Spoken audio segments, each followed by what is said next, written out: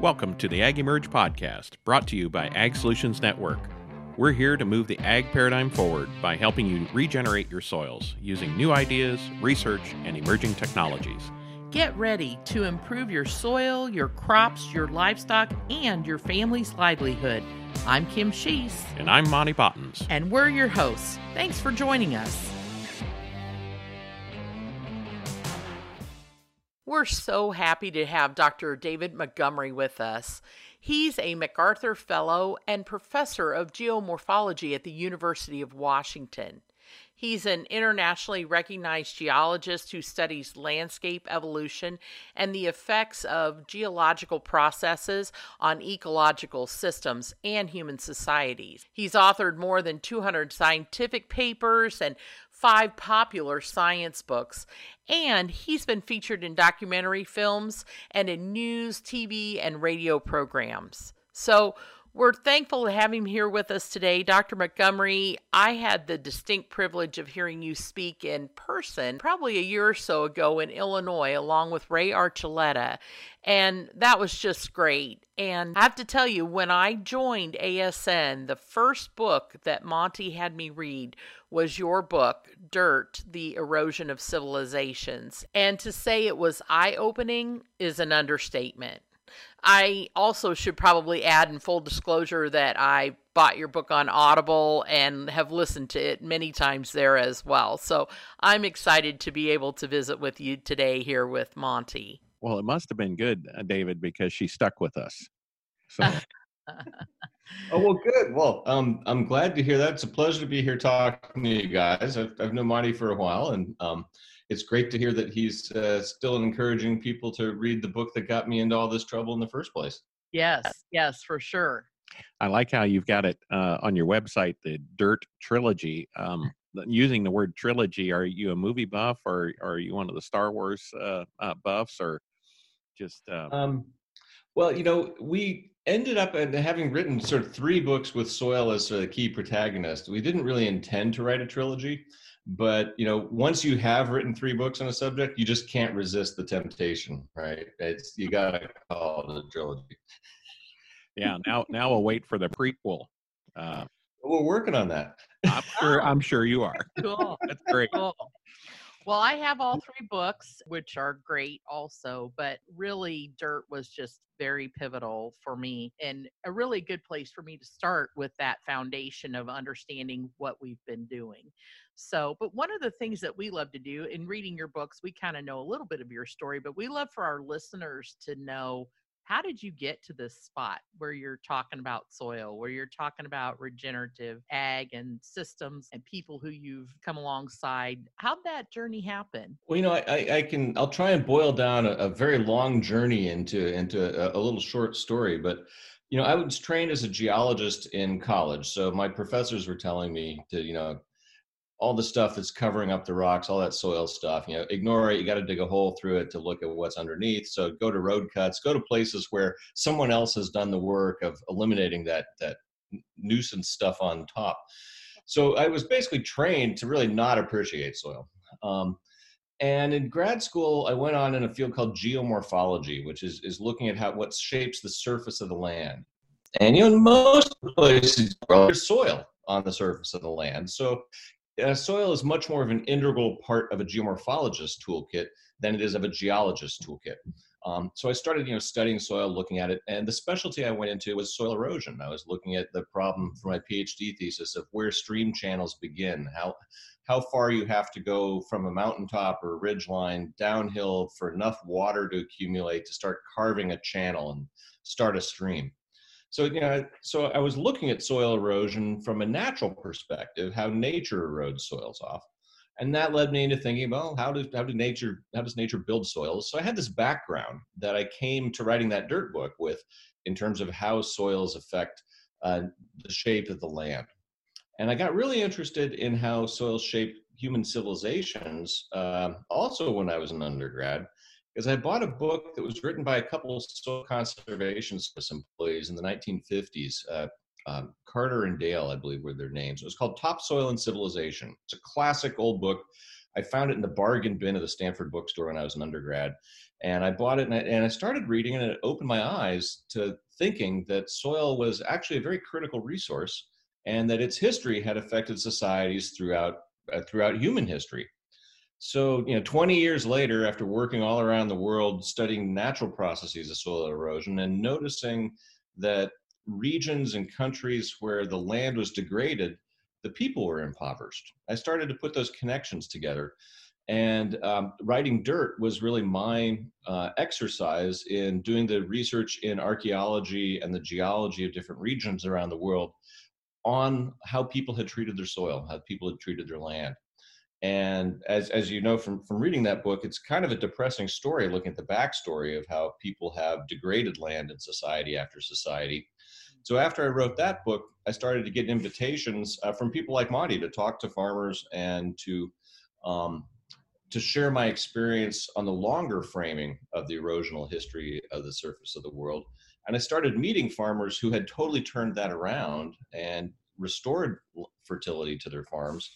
Well, at the same time, my wife was doing the same thing to our yard in her garden, building soil at a ferocious pace, at least the way a geologist would look at it, inches of soil a decade, as opposed to the centuries it would take nature to do the job. And when I saw farmers doing at large scale what Anne was doing in our yard, that really led to the second and third books in the Dirt trilogy, The Hidden Half of Nature, about our experience in our yard, and then Growing Revolution, about interviews with farmers, regenerative farmers. So it's been a long sort of course of exploration, learning, and education for me.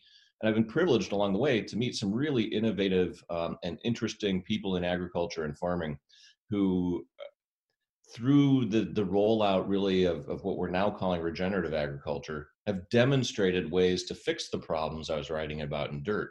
So I've gone from being a bit of a history buff pessimist geologist to now being a very much more optimistic about our ability to restore fertility to the world's soils and to harvest a whole bunch of other benefits as well, including maintaining high crop yields in a low input environment, reducing the environmental footprint of agriculture at writ large. But also the book Anne and I are working on now, we think that there could be very compelling benefits to human nutrition through regenerative farming practices, actually growing more healthier, more nutrient dense food. So it's been a long story, and I guess that's what motivates writing 3 books about it. Well, and to back up just a little bit about what you were saying there about being it was kind of a pessimistic story, and the erosion of civilizations, a cycle just repeated over and over. A chapter by chapter, it's like, okay, yep, the Mayans, the Romans, the Sumerians, it just and then the East Coast and Kentucky, and we just keep moving west, and it's like, okay, I get the point here. It's like, okay, how long before our 200 to 300 year cycle is over, and then where do we go next? Last time I checked, the map's pretty full. There's not a lot of frontiers in the world, right? No, and the the idea that we could go to Mars and start farming Mars. I mean, there's these two critical elements missing there. They've got plenty of dirt, right? What they're missing is air and water. Oh, details, come on. Yeah, so we basically have to get it right this time at a global scale. And there's all these lessons through history about what happens to societies when they ignore the problem of land degradation for long enough. And it's an easy problem to ignore because it plays out so slowly, right? It plays out over generations. So you really have to think about the world you want your children's children's children to actually be farming to really get up in arms about it today. But part of what turned me into an optimist about the issue, though, is I think that we're getting to a point where it's starting to make a lot of economic sense for farmers to actually wrestle with the problem of with how to rebuild the fertility of their land, how to improve soil health, and that there's more short-term benefits that are becoming clearer as people develop methods and techniques and figure out ways to combine practices and products in ways that can actually build soil health. And I don't think there's any single magic bullet answer, but there's a whole different philosophy of how to look at practices and products to integrate that can actually be very effective over the short run, and that can be pretty darn effective economically as well. And that economic connection is what turned me into more of an optimist, because for practices to be sustainable, in the world, they not only have to be environmentally sustainable, but they have to actually work for the people doing it. That is correct. And, to break that down just a little bit, you're doing one of two things. You're degrading or regenerating. There's Yep. very little in between. Any practice that we do or system that we implement is doing one or the other. And the modern broadacre stuff that we're doing in America still today, because of our abundant, glacial till, loess soils, is still degrading. And it's hard to make that change, like you said. I mean, it's happening over a long period of time. But on the other hand, what I find so fascinating is, well, shortly after you presented to us was January of 2014, is when you were our very first speaker at our very first national conference. So we wanted to kick it off right with just understanding the connection between soil and civilization and what we're doing. And I really appreciate that you're available for that. And that was kind of early on. We suckered you into the dark side of agriculture here. But anyway, it's this kind of the gloom and doom, but then, bumped into, some crazies like my friend Gabe Brown, and I saw what he was doing, and I thought, oh, wait a minute, we got this soil that's, many millennia old, and yet we can change our practices and nearly in a blink of an eye in soil time, or nearly overnight, we are completely changing the dynamics of this soil. Is that okay from your perspective, as a soil geomorphologist? Isn't it just absolutely amazing what can be done in such a short amount of time when you get the system right? That was the mind-boggling part of it. And and it turns out that there's some simple explanations for that when you dig into the science, but it's kind of a new perspective on the science that helps explain why it is that people like Gabe could turn his soil around so fast, and why people like Anne, my wife and co-author on The Hidden Half of Nature, could do the same kind of thing in our yard. When she and I took a soil science class in graduate school, the degree to which soil fertility was explored, it was mostly identified as a product of the sort of the innate chemistry and physics of a soil. And there's a lot to that perspective. It's not that perspective is wrong. There's an awful lot to that. Both the physics and chemistry of soils matter a lot. But what really got short shrift was the biology, essentially the microbial ecology in soils. And and I'm old enough that I was in grad school more than a few years ago, and we've learned an awful lot of soil ecology in the last 20, 30 years in terms of how to look at the role of the bacteria and fungi in the soil that actually partner with and help plants. And so if you think about how fast you can build soil, as a geologist, I was trained to kind of think of along the lines of, if you took a hunk of granite and you stuck it out in the sidewalk, how many generations would you have to wait to watch it to fall apart into soil?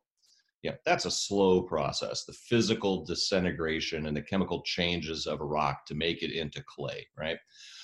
But so in terms of making the basic geologic substrate for a soil, you're basically either going to have to rip it up with the D9 and mechanically bust it up, or you're going to have to wait a long time for nature to do the job. But the amazing thing about dealing with organisms that have a 20-minute lifespan, like bacteria, is that you can change their populations incredibly fast if you set the conditions up right. If you give them habitat that's amenable to their life history, if you give them something to eat and a way to sort of reproduce and maintain themselves. And that's essentially at the heart of what a lot of regenerative farming practices are doing, is essentially taking advantage of those kinds of insights to set the stage for the rebirth, if you will, of the microbial ecology that can happen really fast because it's biology on steroids. It's stuff that could happen really fast. And so if you think about rebuilding soil fertility, not from starting from geological scratch, but starting with the substrate, with the geological material already there, the silt, the sand, the clay, adding biology can be done really fast. And so if you start thinking about prioritizing the things that would enhance the biotic component of a soil, it's an incredible lever for actually engendering pretty rapid change in the soil that can be put to benefit not only for farmers, but if you're looking at, there's all kinds of things where people are using fungi to clean up oil spills or to clean up toxins in the soils. The biology turns out to be a really powerful agent of change in the soil, and it works both ways. If we set the stage for cultivating the beneficial life in the soil, we can build soil fertility really fast. But by the same token, if we maintain or introduce practices that degrade soil fertility, we can run it down pretty fast. Well, the interesting thing about your books and your trilogy that you have, and plus more to come, and I want you to share more about your upcoming book here toward the end. But the first one really identified the connections with the problem, and the second one offered hope from your own experience in your backyard, which you've described your backyard before. It just was almost concrete, and how you've changed that showed how these practices can work together. And then the growing a revolution, the third book. I mean, you're really looking at all these practitioners and what they're doing around the country to make these things happen. Talk a little bit more about that journey from what you discovered in your backyard to what running into other people that are making a regenerative agriculture happen, and how that's coming together. Sure. I mean, when I look at the Dirt trilogy, I sort of look at the book named Dirt as the historical backstory to what went wrong with land in prior civilizations, and then the hidden half of nature is really a deep dive into the science of why it is that microbes, those bacteria and fungi that our practices can affect so rapidly, how that all works. And our window into that came when we bought this house in North Seattle where we live, and it came with completely degraded soil. And my wife, Ann, is a biologist and a gardener, and she took it on herself to really rebuild the soil. And her approach was to use organic matter to return that to the soil. And it worked remarkably well. We go into the details of how all that worked in the book, but it basically taught us the science in researching why it worked so well. That underpins the kind of practices that farmers like Gabe Brown and other regenerative farmers were using. And once I started, when we were writing The Hidden Half of Nature, and folks like you were starting to invite me to come talk to groups of farmers about the historical backstory, I started meeting regenerative farmers who had already restored fertility to their land. And I got very intrigued and started to visit some of them, and started to realize that the kinds of practices that they were employing had real parallels with what Ann was doing in our yard, and that there was this sort of higher level set of principles that could guide the rapid restoration of soil fertility from anywhere from a home garden right on up to a really big commercial farms in the developed world, and even small subsistence farms in the developing world.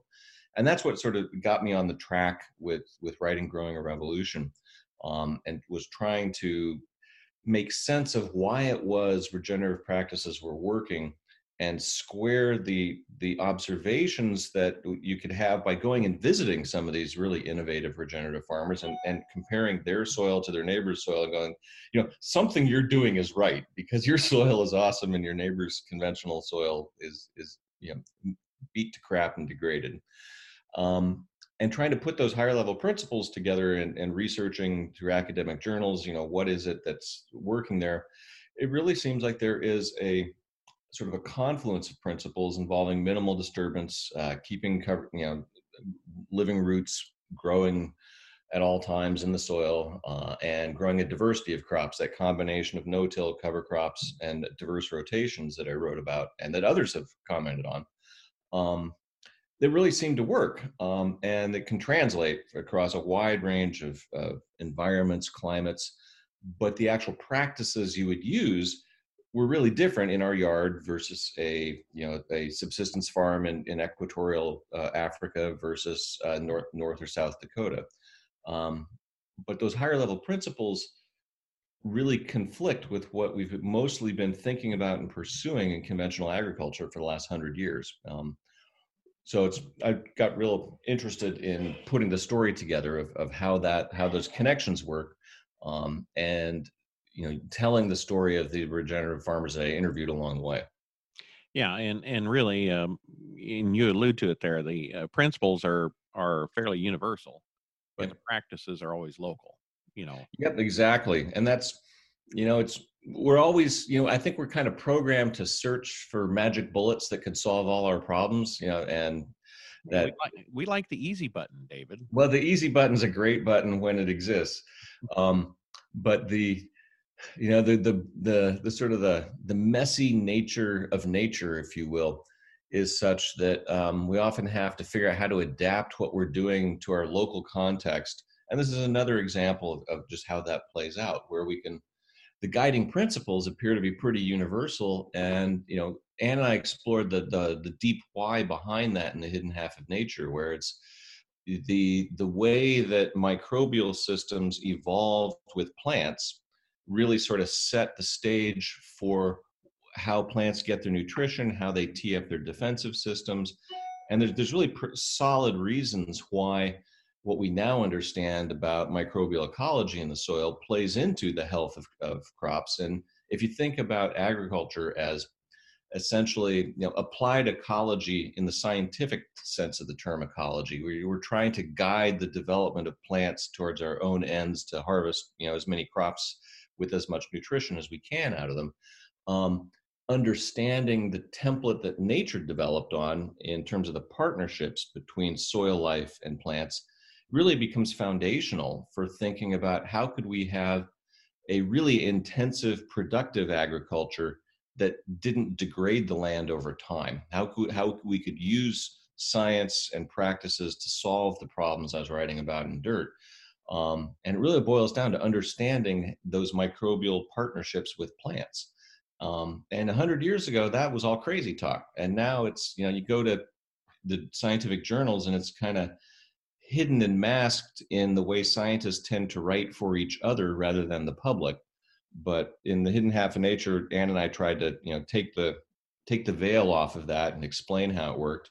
And then in Growing Revolution, it's really an exploration of, well, does this work in practice? Do these principles kind of play out?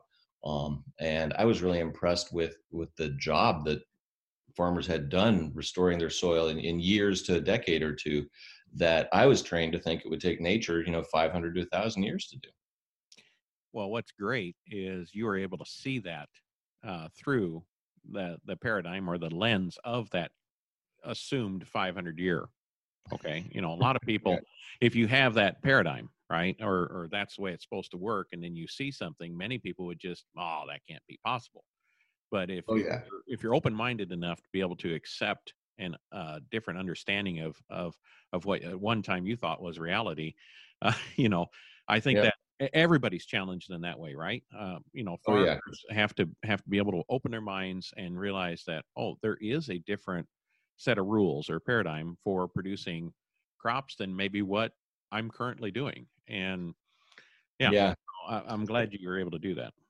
That's a hard thing, I think, for most of us to do, to basically take the way we've been trained and then see the holes in it and then try and go, oh, well, is there a different way? How might we sort of backfill those holes or completely change our perspective?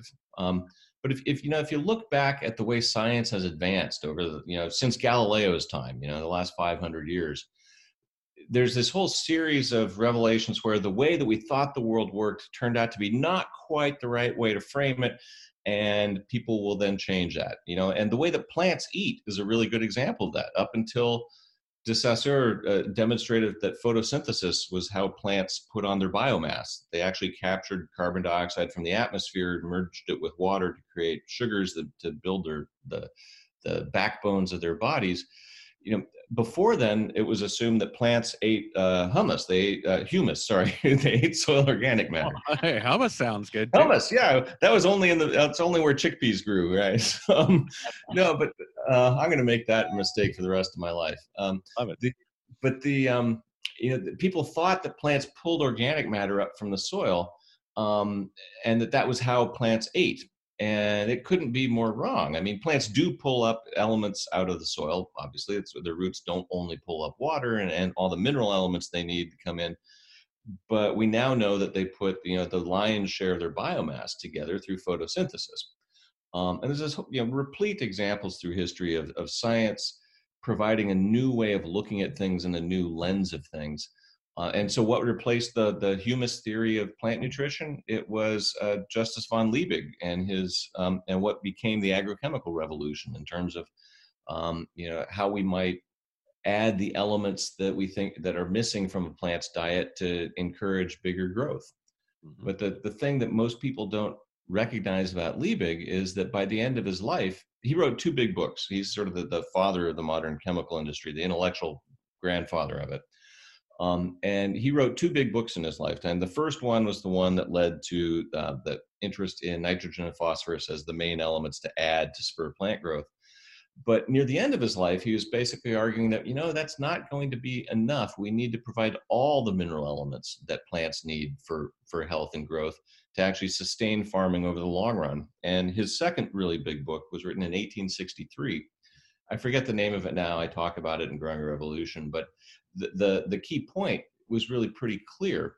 He was basically arguing that if we only went down the route of adding the major element or 2 as fertilizers, we would be undercutting plant nutrition and soil fertility over the long run. And that message is only, I think, now starting to really cut through, because his first book was a runaway international world-changing success. Well, let's go there a little bit now. So, one of the things, like you said, it's only been in the last 20 to 30 years that we've had the tools really necessary to identify microbial populations in the soil by DNA or PLFA or various other types of tools that we have to identify what's going on. And we've learned a lot of things about, what Dr. James White shared with us at Ag Emerge our first year there in Monterey about plants cultivating endophytes for their own use to send out into the soil to bring nutrients back to them. That'll change your way of thinking on plants are telling microbes what to do, and cultivating them and yeah. So anyway, we've learned a lot of things, and because of that, now we also have a lot of new tools on telling what nutrients we need. So just like you're mentioning, NPK was at first, and then all the micronutrients are important, but there's, various phenols and alkaloids and other components within plants that we can cause to go out of balance, or from a healthy soil creates different components in the final finished food versus maybe a conventional soil or a high input soil. And I know I'm setting you up here to hit a home run on your new book, and we're going to put the link in the podcast so that everybody can get on and pre-order, the part 4 of the trilogy. And but tell us now what you're seeing there. If you can give us a few hints, what you're seeing, that connection between healthy soil, healthy food, healthy people. Yeah, well, that's essentially the focus of the new book, which we're still trying to put the final. There's a draft of a chapter sitting right next to me here on the table that we're trying to put the finishing touches on. We think the book will be called "You Are What Your Food Ate," but of course that can change between when the authors think about it and when the publisher puts it out. But we're trying to explore those connections between healthy soil, healthy crops and livestock, and healthy people. And so we're looking at the ways in which farming practices influence the nutrient density of foods. And the sort of the take-home message is that there's pretty solid evidence that the way that we farm can affect the mineral density of crops. But I think that there's emerging evidence that some of the even bigger effects are in some of those compounds that you were mentioning, things like polyphenols, what we can loosely call phytochemicals. Compounds that plants make that actually they make for not for our nutritional purposes, but for their own defensive purposes and their own nutritional purposes, but that once they get into our bodies and food actually serve to benefit our health. And so we're basically going through the stories and studies that around those kinds of connections. And I think that basically there's a pretty strong story emerging that there are very real effects. They're not so much in the major elements that plants take up, because the plant genetics does a pretty good job of constraining that. And if certain elements are not present in the soil, well, they won't be getting into the plants. So if you have, you know, unusual geologies that are lacking certain elements, that'll track through to the plants and any food that's grown on them. But that most soils tend to have, you know, most of the, you know, a complement of most of the mineral elements plants need, and but it varies locally. But we've really changed are the biological delivery systems that actually get those elements out of the soils and into plants. And one of the things I was pretty surprised by in starting to look into agricultural issues was the degree to which some conventional soil tests don't actually track, since they're only tracking readily plant available nutrients, they sort of underestimate what could be done by regenerating healthy soils in terms of rebuilding soil life that can help unlock some of the minerals and compounds that are actually in the soil to begin with. So we're diving deep into that. It'll hopefully finish the book up this summer, which means hopefully it'll be out over about the time we get a virus for the COVID-19 next spring or something. Oh, there you go. COVID 20 or 21. Oh man, yeah. It's yeah. Yeah. Well, that's for another podcast. Anyway. Yeah, let's keep it optimistic here. Yes. Don't be a pessimistic geologist. Okay. Now, but talking a little bit about that. So you have this book out here, and farmers want to do the right thing, do what's best, and when you teach them and lead them in a way, they will naturally gravitate that way over time. Now let's think a little bit though about the consumer, and the consumer is becoming more aware of these things on a daily basis. Mm-hmm. How do you see the future of a consumer who's looking for healthy, nutrient-dense food connecting with a farmer who wants to produce that a healthy, nutrient-dense food, realizing that it's can't go through a traditional commodity channel? I mean, it needs to be hyper segmentized, if you will. It needs to be the opposite of our current food system. How do you see that coming together in your mind? Boy, you know, there's a lot of issues there in terms of if you think about how someone could do that, you know, today in the existing food system, you kind of have to get to know the farmer and what they're doing, because if the connection isn't so much the conventional versus organic distinction, but if the connection is soil health, which you can build in a conventional system and you can destroy in an organic system, you know, if the link is soil health, there's really no sort of labeling that is very clear guidance to a consumer. So, you know, what Ann and I are doing now is buying as much of the food of our food as we can from farmers and farmers markets, where we sort of know we can trace back. Oh, what were their actually growing practices? Mm-hmm. When you start dealing with sort of large supply chains, there's sort of several ways to think about it. And, you know, I'll invoke the privilege of the geologist to talk about the real long-term up front, because how we would get here might be above my pay grade. But you could imagine the case where if we could convert modern conventional agriculture to a more regenerative footing, one could actually build a broad base of more nutrient-dense foods in the supply chain, and then integrate that all along the route. And there's some large companies who are very interested in developing more regenerative supply chains. I'll refrain from sort of endorsing any of them by mentioning their names, but I've talked to a number of them who are interested in those kind of connections. How we get there to actually shift sort of the conventional commodity supply chains into more regeneratively sourced foods, that's a really big policy lever to think about. We could talk about subsidies, we could talk about crop insurance, we could talk about distributed networks of farms and connecting, you know, consumers direct to farmer co-ops. I think there's, and that's where the answers might be somewhat different if you're sort of dealing with vegetable farms near cities versus grain farms in low population density states with distant markets. There's going to be different ways to think about how to make those connections. But I'll hazard the prediction that over the next 10, 20 years, you're going to see just skyrocketing consumer demand for foods that are grown in a regenerative fashion, from the confluence of their recognition that it's better for their sort of what you might call preventative health, for helping to try and prevent the onset of chronic diseases, having more nutrient dense food. Everything I can put together on it seems like that's a good strategy. And you want to eat a good, diverse diet of foods grown from healthy, fertile soils would be your best defense against many chronic diseases. And not perfect insurance, as nothing could do that.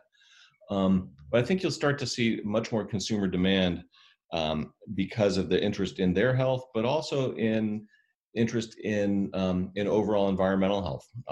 Basically having a smaller environmental footprint for their own personal eating habits. Yeah, and I think that's an interesting concept when you think ahead. If all the trajectories are that regenerative agriculture has to be the future common practice. Okay. Yeah. Now, how long does it take us to get to that future? Probably a couple generations, because you can only progress so far, because of paradigm limitations within a generation, from the farm level.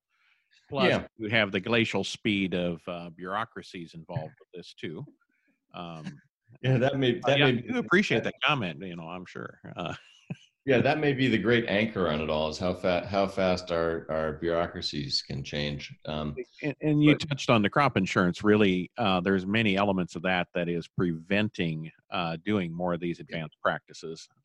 But it'll happen over time. It's the biggest question is, how? Okay, we know where point B is going to be.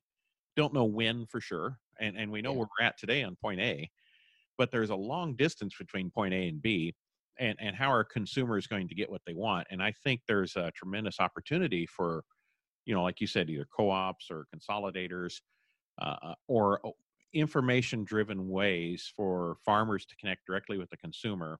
Yep. To cut out the middle big food man, and be able to retain more profits for their farm, to where they can do more of the regenerative activities, and the consumer can get what they know they can trust.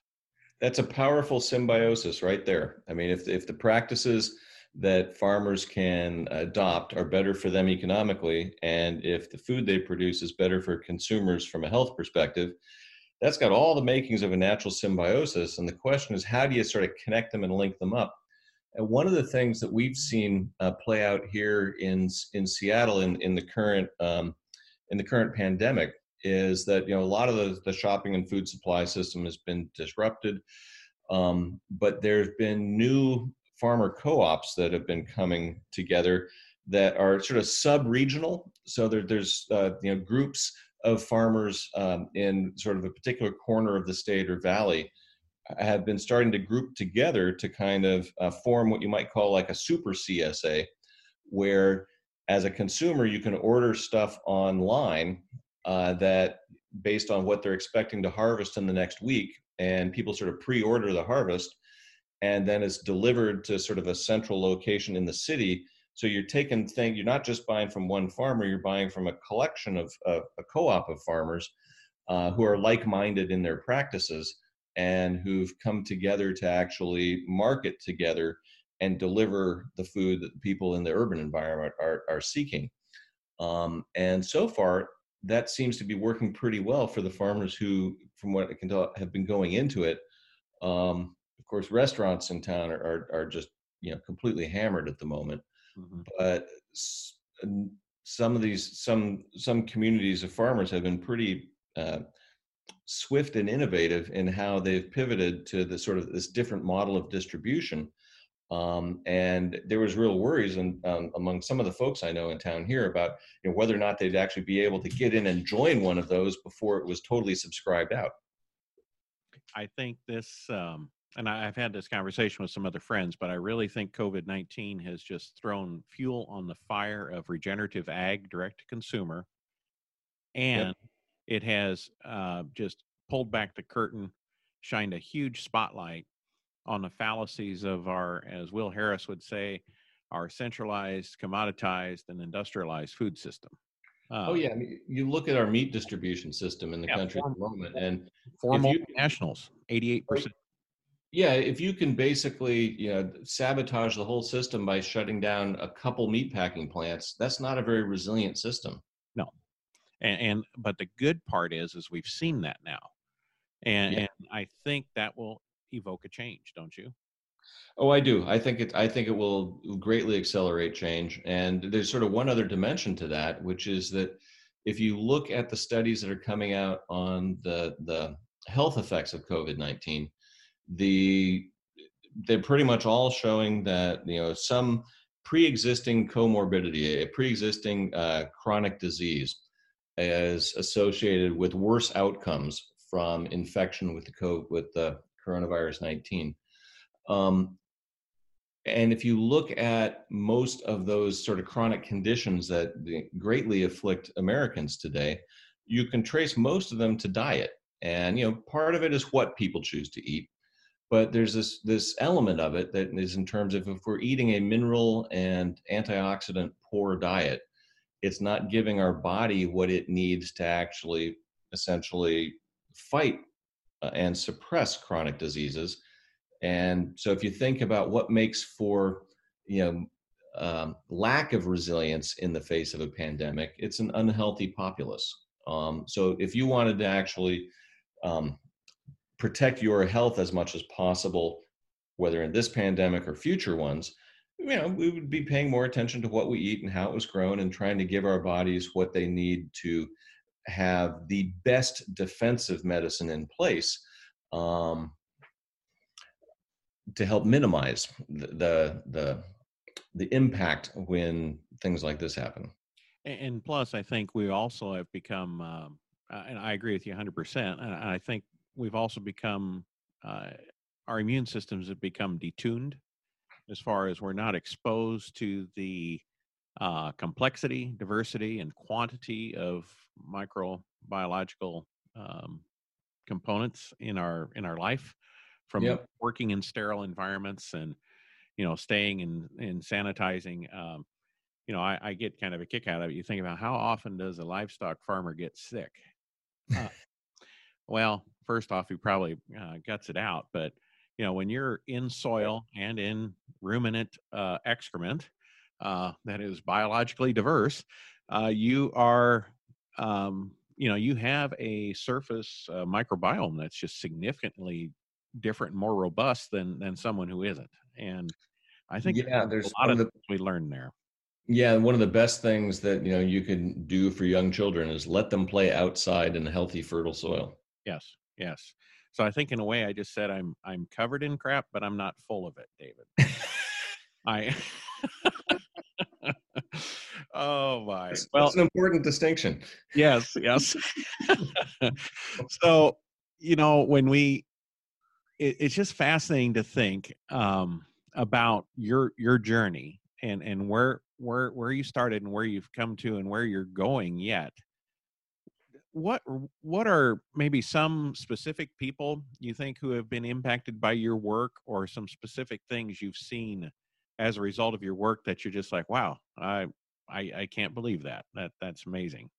Well, I one of the things that's been most gratifying is when I'll get emails from people or meet people at speaking engagements where they've read one or the other of the books and it's impacted either how they choose to farm or whether to even go into farming at all. I've met a bunch of people in their 20s and 30s who have told me that sort of one book or another was an inspiration for helping them actually decide they wanted to go into farming with a regenerative eye. I haven't had anybody yet tell me that they've read one of my books and they decided to be a conventional farmer. Um, so there's, and one of the odd things about being a writer is that you write a book, you put these ideas together, you have experiences, you interview people, and then you send it out into the world. Mhm. And you can get these little echoes that come back from people giving you feedback about how it may have influenced somebody's thinking or changed what they thought their life plan might be. And those kind of that kind of feedback is incredibly gratifying, because it's we have this really big task in front of us in terms of how to change agriculture and make it more regenerative over the course of the next 20, 30, 40 years, which to a geologist is like really fast. So to a policymaker, that's kind of forever. But we have this sort of this window in time where we need to basically fix this problem in a way that I'm certain can be fixed, but that we have solid evidence for the downside of what might happen if we don't fix it. So getting these sort of bits of feedback about people who have gone into farming, or I was talking to some people last week who are from the investment banking world who are talking about trying to set up companies or funds to help transition conventional farmers into more regenerative practices, and people who are thinking of looking at farmland as a way to invest through not only investing in the farm, but investing in regenerative practices to build equity in the quality of the soil over time. So impact investors, as they like to call themselves. There's a whole range of things. The area that I'm most frustrated about sort of lack of impact so far, frankly, is in terms of national policy. I think we really need to have some national goals for promoting and adopting regenerative practices, not coercively, but with incentives over the next 20 years. And I'd love to see a lot of that integrated into the next farm bill. I've talked to the staffs of a couple congressional offices about, how we might do that. But I'm optimistic that there's a large number of people who are getting much more interested in regenerative farming, I think, because it works. And there's other voices. I'm far from the only person who's been writing about and calling for this. But I'm really heartened to see the interest in it has grown so much from when I wrote that dirt book 10 years ago. Well, actually, 13 years ago now. Back then, no one was really talking about soil health. And I'd love to think that I've moved the conversation forward in terms of people thinking about it and talking about it. And I think we're kind of at the point now where it's getting the momentum of its own, and let's hope that it snowballs over the next 20 years. Well, I think the evidence is clear, is it is snowballing. All right. I mean, like you said, when you started it, soil health wasn't even a word. Okay. I mean, soil health together really hasn't emerged until maybe the last 5 to 7 years. I would say it's become more of a moniker. But yeah, I mean, you've moved the needle, and I appreciate that, and I thank you for what you've done to change hearts and minds in this regard. And I think the policy always follows the people. We don't give up on that, but don't. Oh, yeah. I wouldn't fret about it. I think that'll come when you got enough angry consumers, that vote. They're going to vote with their dollars, but they're also going to, vote with their in the poll place too for it. And we did see that enter in the last presidential election. There was 2 or 3 of the Democratic primary candidates who mentioned, soil regenerative ag. Now, if they knew what they're talking about, that remains to be seen. But at least there was something mentioned. So we can help educate them down the road. There's a lot of work to be done, but there's a lot of oars in the water right now. That's a good. We just need to get them all pushing in the right direction, right? Yeah, exactly. Stop going in circles and decide we're all going the same way. Oh, well, that could be a fairy tale, but we'll see. Well, I do think that there's sort of a huge opportunity to try and enlist the political support of farming communities around the idea of rebuilding soil fertility, revitalizing farm economics, and revitalizing rural communities across America, and combining that interest in soil health with the interests of activists and eaters in the cities in terms of more nutrient-dense food and better carbon sequestration on farms. You put those two interests together, and it spans an awful lot of America. Well, we've heard about the unintended consequences, right? So, no-till begets glyphosate, when glyphosate begets the unintended consequences of chronic diseases and bee populations, and all these things. And, so we've had all these decisions in conventional agriculture before that, and then all of a sudden, a few years later, it comes up, oh, that was an unintended consequence. the thing I like about the path that we're on, helping our customers improve their soil quality, improve their nutritional program, and move more to integrating livestock and those kind of things, is that we have these unintended benefits. I love that. Like you said, Yes. of the local economy, we're getting more jobs per acre. Okay, we're getting higher paying jobs per acre. We're getting more nutrient dense food.